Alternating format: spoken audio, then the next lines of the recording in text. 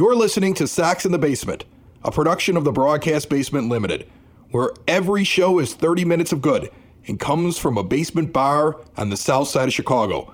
Pull up a stool, pour a cold one, and join us right now for Sox in the Basement. Heard everywhere podcasts can be found, and always at soxinthebasement.com. Ed, did you see what the White Sox Twitter account put out, and then what the team did for opening day out in Anaheim with Eloy Jimenez's jersey? Did you see this thing? See how ridiculous it was? I was briefly worried that the guy had passed away on the operating table. I mean, some tragedy had befallen him. You know, they went to repair the pec muscle and he had a reaction or something, because that's what you do when a teammate is gone. I almost feel like the Angels might have been offended because they've actually lost a guy. You know, a guy died. One of their teammates died. Two of them, actually, in recent history. And here's Jose holding up Eloy's jersey and his batting gloves like, we'll never see the man again. Yeah. We're probably going to see him in a couple of weeks. It was so weird. It was so, really, it was over the top. They send out, the Twitter account sends out the picture. They're hanging Eloy Jimenez's jersey with the back with his name and his number facing out in their dugout with his red gloves attached to the top of the hanger. And every single player has signed his jersey. And then Abreu brings it out for the opening day introduction and holds it. And you have to remember that the Angels lost a couple players, like you said, recently. And the most recent one, remember, they laid all the jerseys on the mound? And yes. They've had these moments in recent history, and we just have a guy who injured himself stupidly jumping over a wall, and we're acting like he's dead. The hashtag RIP Eloy was trending. Like this, because people were making fun of how ridiculous it was. Like, it's not just us that noticed it. No, a vast amount of White Sox fans saw this and was like, what are you doing? Like, I'm all for supporting a guy who got injured. But let's not forget, he got injured because he was stupid, because he jumped for a ball that he had no opportunity to get, and because that's what he does. Eloy Jimenez gets injured. And now all of a sudden we're making it like he died? Is this another Adam Eaton crazy thing? Like, why is it when Adam Eaton's on my team? I know this isn't his fault. Jose Abreu's holding the jersey. But why do weird things happen in that clubhouse when he's a member of the clubhouse? Like, there's still a part of me that sits there and says, we haven't seen anything this weird since, I don't know, Chris Sale's cut up jerseys and a Drake LaRoche jersey was hanging in the locker room. Like, this is the weirdest thing since then. And you're right. The common denominator is Adam Eaton. Spanky. Spanky's the common denominator. If I found out he had this idea and pitched it to Abreu later on, I would not be shocked at all. No, I wouldn't be surprised. But you know what I would be surprised, too, is if Jace Fry and Adam Engel don't come back into that clubhouse, just mad as hell because they didn't get any kind of special treatment. Right, nobody cares about them. Yeah. Adam Engel should have been playing left field in place of Eloy on opening night, but he pulled his hamstring and he's not there. So I didn't see his jersey hanging there. Poor Jace Fry and his bad back. I mean, he should be there instead of Jose Ruiz, but you don't see his jersey hanging out there with all the autographs. But Eloy jumps over a wall to watch a home run fly 20 feet over his head, and we're autographing his jersey and hanging it in memoriam. I know, in memoriam. Like, that's where we're at with this. It's insane. This is Sox in the Basement. Pull up a stool on our 9-foot homemade oak bar. Pour yourself a cold one. The podcast for fans, by fans, brought to you by Family Waterproofing Solutions. Look, after everything thawed out, you probably noticed a few weird oddities. And now you're getting weather and rain and things like that. And you might be seeing seepage in your basement. Or maybe you haven't taken a look at what's going on down there in the guts of your house. My dad always used to say, when you're going to buy a house, look at the guts and make sure that you're not all of a sudden going to get like a flood. Or is there like weird markings on the wall because there's water coming in? Family Waterproofing Solutions takes care of all of that for you. They are our proud sponsors, been with us for a long time, highly rated. Go look them up online. The phone number right on the logo for Sox in the Basement on whatever podcast player you're using, or also at soxinthebasement.com. Visit them at famws.com and mention us. You will get a discount. It's the craziest thing in the world, the Jimenez thing.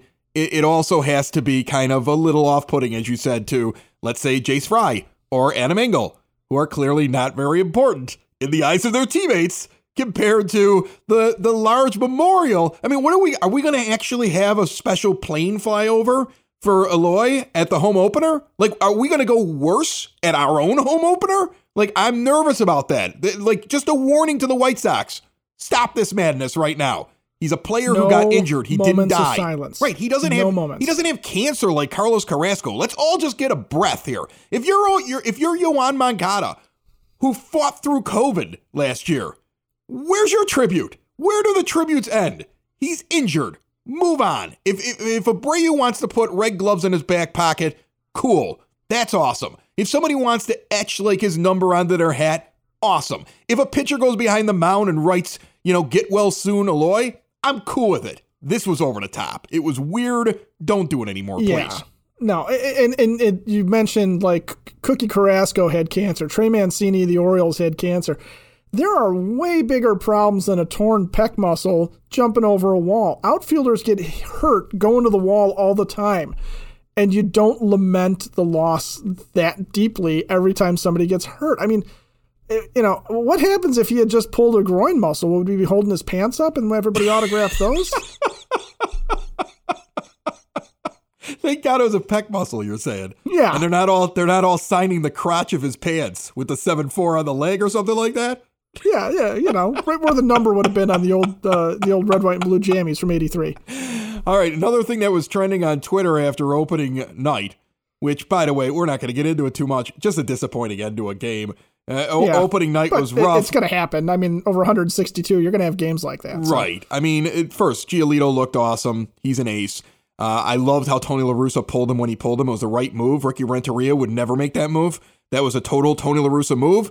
Tony likes to go to his pen. He doesn't hesitate. And the moment he thinks you're done, you're done. And he made the right move with that. How is he supposed to know that things were just going to go right off the rails in the 8th inning? You had 2 outs immediately in the 8th inning of opening night that became like a comedy of errors. Bummer goes and tips a ball that likely Madrigal is going to make a play on. Then Madrigal makes a terrible play on a possible double play ball, which his manager immediately said, well, I don't know if he could have been able to turn that double play. I've been told forever that this guy is a defensive superstar. But in about 40 games in the majors, I haven't seen it. I've been told forever this guy has incredible baseball IQ. But I've seen base running gaffes. I've seen mistakes in judgment. I've seen the ball coming at him and he's not sure where it's going to go yet. I don't see that yet. Like, he's still a rookie and I'm going to give him the benefit of the doubt. But he was trending when I turned on my computer the next day and looked at the Sox in the Basement Twitter account with people infuriated with Nick Madrigal and debating whether or not we've been sold a false bill of goods. What do you think, man? I mean, do you think that like it's an overreaction or a legitimate reaction to what we've seen on him so far? It's a tremendous overreaction. The guy has not been in the majors for very long. And you're going to tell me that a guy who had a cup of coffee basically last year, forget he played a full season by comparison because he didn't. There was, 60 games total last year. He played part of those games because he was hurt and, he wasn't up right away. This guy basically had a September call-up, the equivalent of it in 2020. He's on opening night in Anaheim. He's on opening night in the Sox lineup. He is trying to prove that he belongs on a championship team. You're going to tell me that guy's head isn't a little spinning just a little bit, Talk to me a month from now if he's making stupid plays like that, But no, it's a huge overreaction to sit there and say that we've seen enough of Nick Madrigal to know that we were sold a bill of goods. And I like the fact that La Russa defended him, but I have to tell you, I was listening to La Russa's post-game press conference, and frankly, I was in the can, which I could still hear the TV from there. And I couldn't hear everything Tony was saying, right, but I could hear his tone of voice, right? So Tony's defending his decision to pull Giolito. He's defending Nick Madrigal, but I could hear his tone of voice. And his tone of voice was, I'm saying these things, I'm defending my players, I'm defending my decisions. Don't push it, guys. He had that classic Tony La Russa, I don't like the media, but I'm going to give you these answers kind of tone. So he's in mid-season form as far as this stuff is concerned.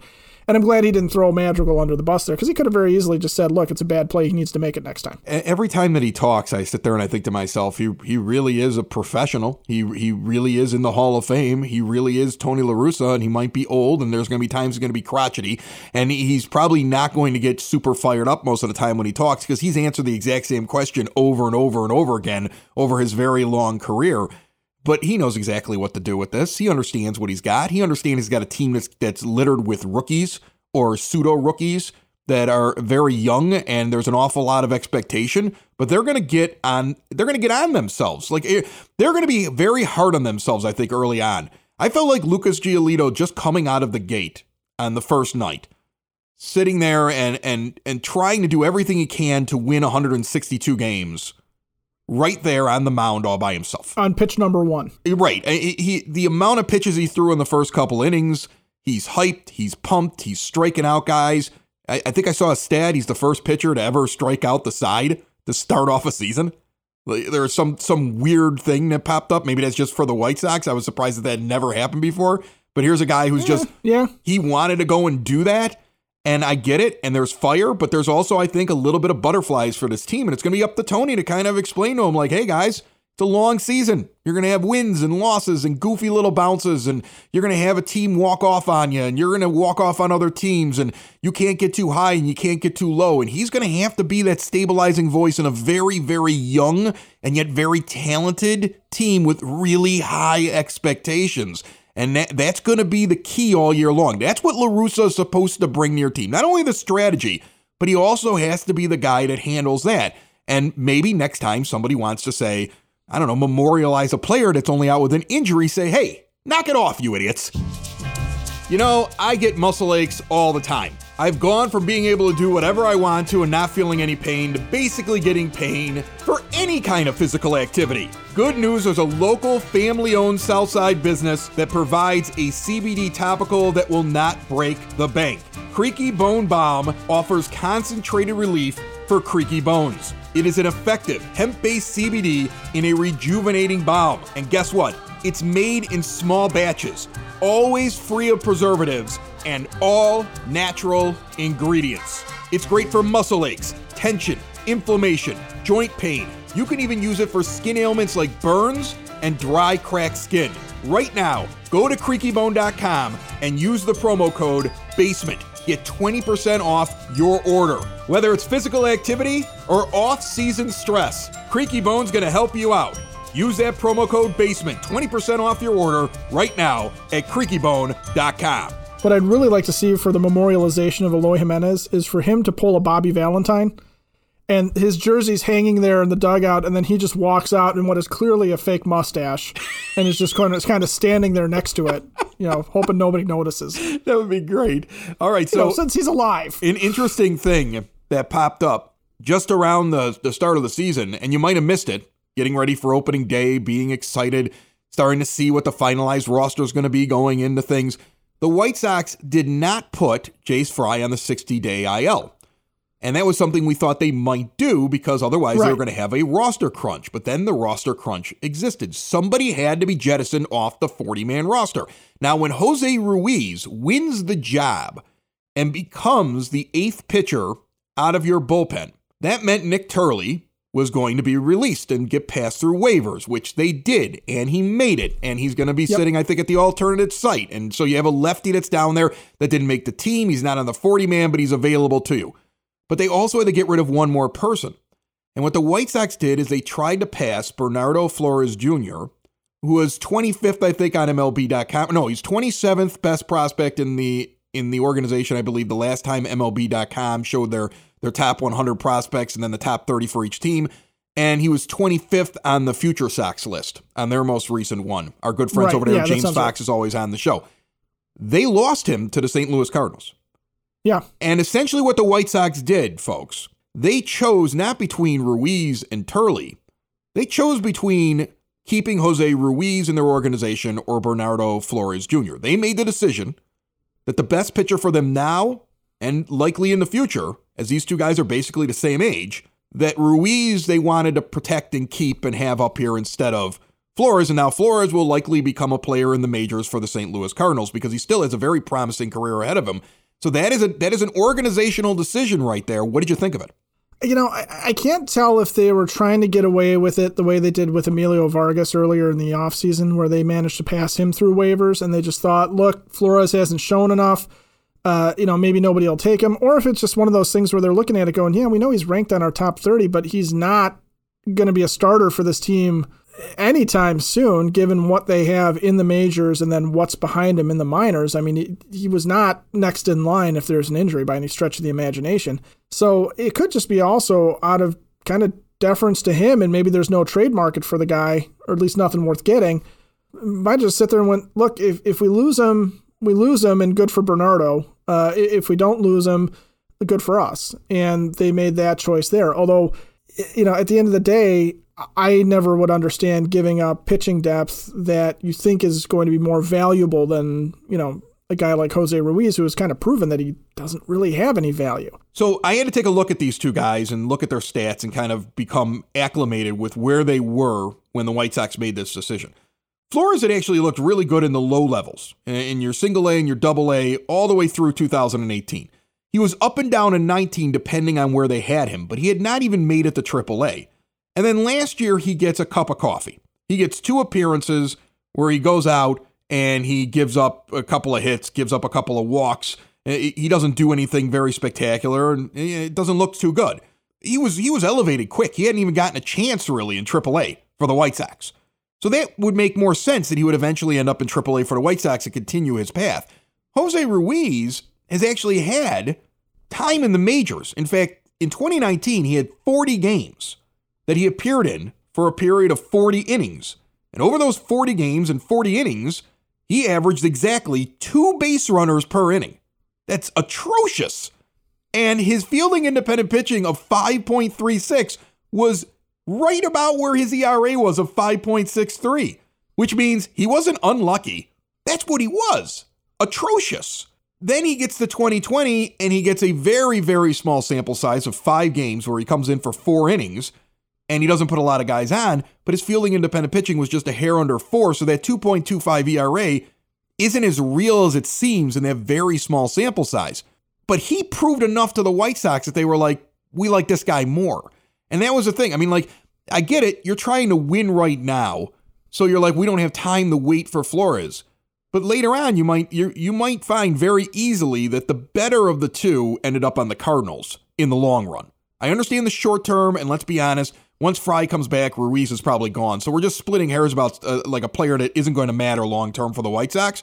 But they did make a decision short term on the idea that we like Ruiz right now until Fry comes back, and we're willing to roll the dice on possibly losing a Flores. That's basically what they did. Yeah, and it's still, if you're going to look at it from a number standpoint, it still doesn't really track what they did, because Ruiz is just a guy at best. And when he was with the Padres organization, he was just a guy there too. He wasn't exactly anything great. I mean, this isn't a guy that was, a highly sought after prospect. So either there's something that they see in him that they think Ethan Katz can drag something new out of this person, out of Jose Ruiz and whatever his profile has been up to this point, or they are literally just holding on to him right now as we know we are going to add someone or something to this 40-man roster at some point during the season, and we're going to need the sacrificial lamb to jump off of it, and that's going to be Jose Ruiz.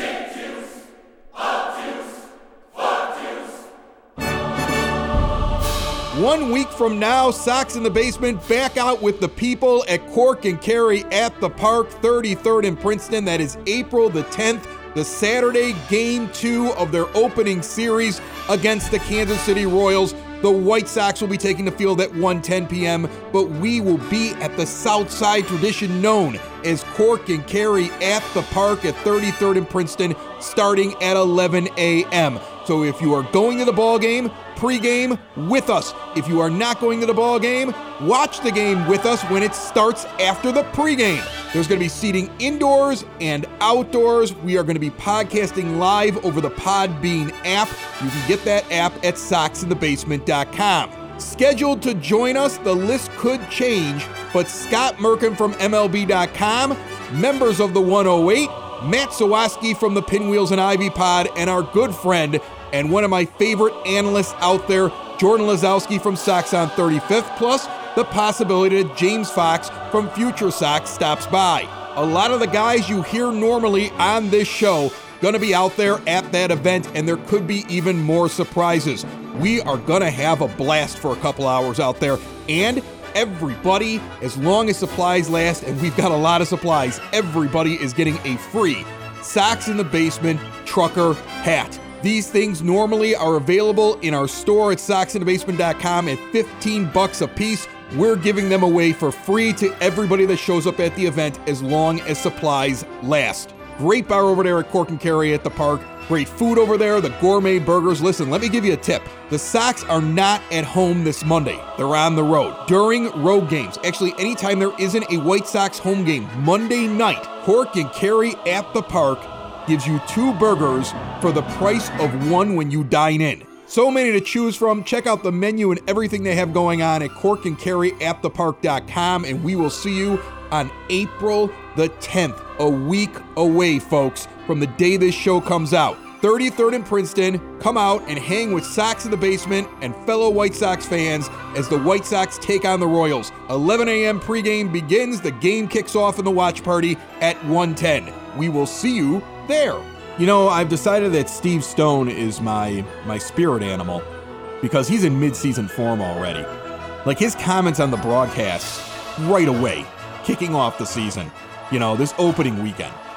He's in mid-season form. He right away questioned, why aren't we reviewing the call with Madrigal on the stolen base on opening night? He's questioning moves that are being made. He's getting annoyed with strike zones. Like, in fact, I think he spent a little bit too much time with Hawk Harrelson up there because he seems to be channeling Hawk at times. I don't know if you noticed this. Yeah, there's a little bit of grumpy old man Hawk coming out in Stoney. Like, remember when we used to sit there and say, poor Stoney's stuck up there with Hawk and he just gets really quiet because he's like, man, this guy's just angry and yells about umpires and calls at the plate. Steve Stone is yelling about strike zones now. Like, Steve Stone's getting very angry about why didn't this happen? Like the replay we found out later on, they changed the rule. They don't get 30 seconds to review. They get 20. So in reality, I think you're going to have to go to a thing where when your player jumps up and goes, I'm safe, do you trust that player? Because I don't know if your video review is going to figure it out in 20 seconds and then get the message to you and then you get it to the umpire. That's really quick. You take 10 seconds out of that equation. That gets really, really quick with the replay. You might have to, as a manager, say things like what Tony probably should have done there was been like, hey, we're basically on the umpires. We have this whole new set of rules that happens the next inning where we can ask the crew chief to review things and it doesn't take away from our challenges. It doesn't hurt for me to challenge that play at this point in the game. Like, there's going to have to be more of a nuance, and I think that's something that Tony's going to have to watch. But back to Stone. Stone is like, I mean, he's just angry about strike zones. He's angry about decisions. He's like, why are we doing this? I would have done it this way. Like, he's going to be really interesting in the booth this year. He was going to be interesting in the booth no matter what. But when you get Steve Stone in full Steve Stone mode, where he is doing that thing where he predicts what should happen next, and when it doesn't come to fruition, he gets upset about it or he questions it, or if he sees something he doesn't like, he really calls it out. That's a fun Steve Stone. And you have to go back, I think, almost to the point where him and Chip Carey got fired by the Cubs for being that guy. For that Steve Stone to really come out a lot over the season, or for him to really, really get up a good lather. But I'm looking forward to it because I'm looking forward to the idea that as Sox fans, not only are we watching this team with championship aspirations, but we've got broadcasters who are going to bring you the game under the guise of this is what has to happen for these guys to make it, as opposed to just playing Do You Remember When, that's not a criticism of Hawk or Ed Farmer or anything like that, but with Jason Benetti and Len Casper calling the games as opposed to former players calling the games, I think they're looking at what's going forward, and I think that does bring out some really good analysis from Steve Stone and then to a certain degree from Darren Jackson as well. So I think it's going to be a fun listen. I think you're right. Stoney's in midseason form, and he's raring and ready to go, and he's going to question everything and use all of that weird mental oneness with the universe in terms of baseball that Stoney has always had, at least from a broadcasting standpoint. And that's also, I think, why he looks so stoned in all of his pictures from the 70s. Well, the thing is that he has honest opinions, but you could always tell he was trying to bite his tongue. Sometimes it would still get through when the team was in the rebuild. Now he's like, no, this team should win. So when somebody screws up, he's like, well, he screwed that play up. Like, as a player, you should be able to do this. Or as a pitcher, you should know what's going on here. Or as a catcher, like he was on Grandal. Like, Grandal should have caught that ball the other night. Like, he's like, how does that ball get by him? He's supposed to be a good catcher. He's going to be really interesting when they lose games they shouldn't lose. And it'll be interesting to see if, like what if this team goes on like a losing streak? I mean, every team goes on one, right? How angry will the White Sox get? And will Benetti get sucked into it with them when he's criticizing things for like 3 nights on the air? And I think Sox fans appreciate that kind of thing. It brings them back to the old days when Harry Carrier was in the booth, you know, and then also, like, you know, when Hawk was a little bit more, there was a time when Hawk would get a little critical about the team, then he became a complete homer. Stone's not that.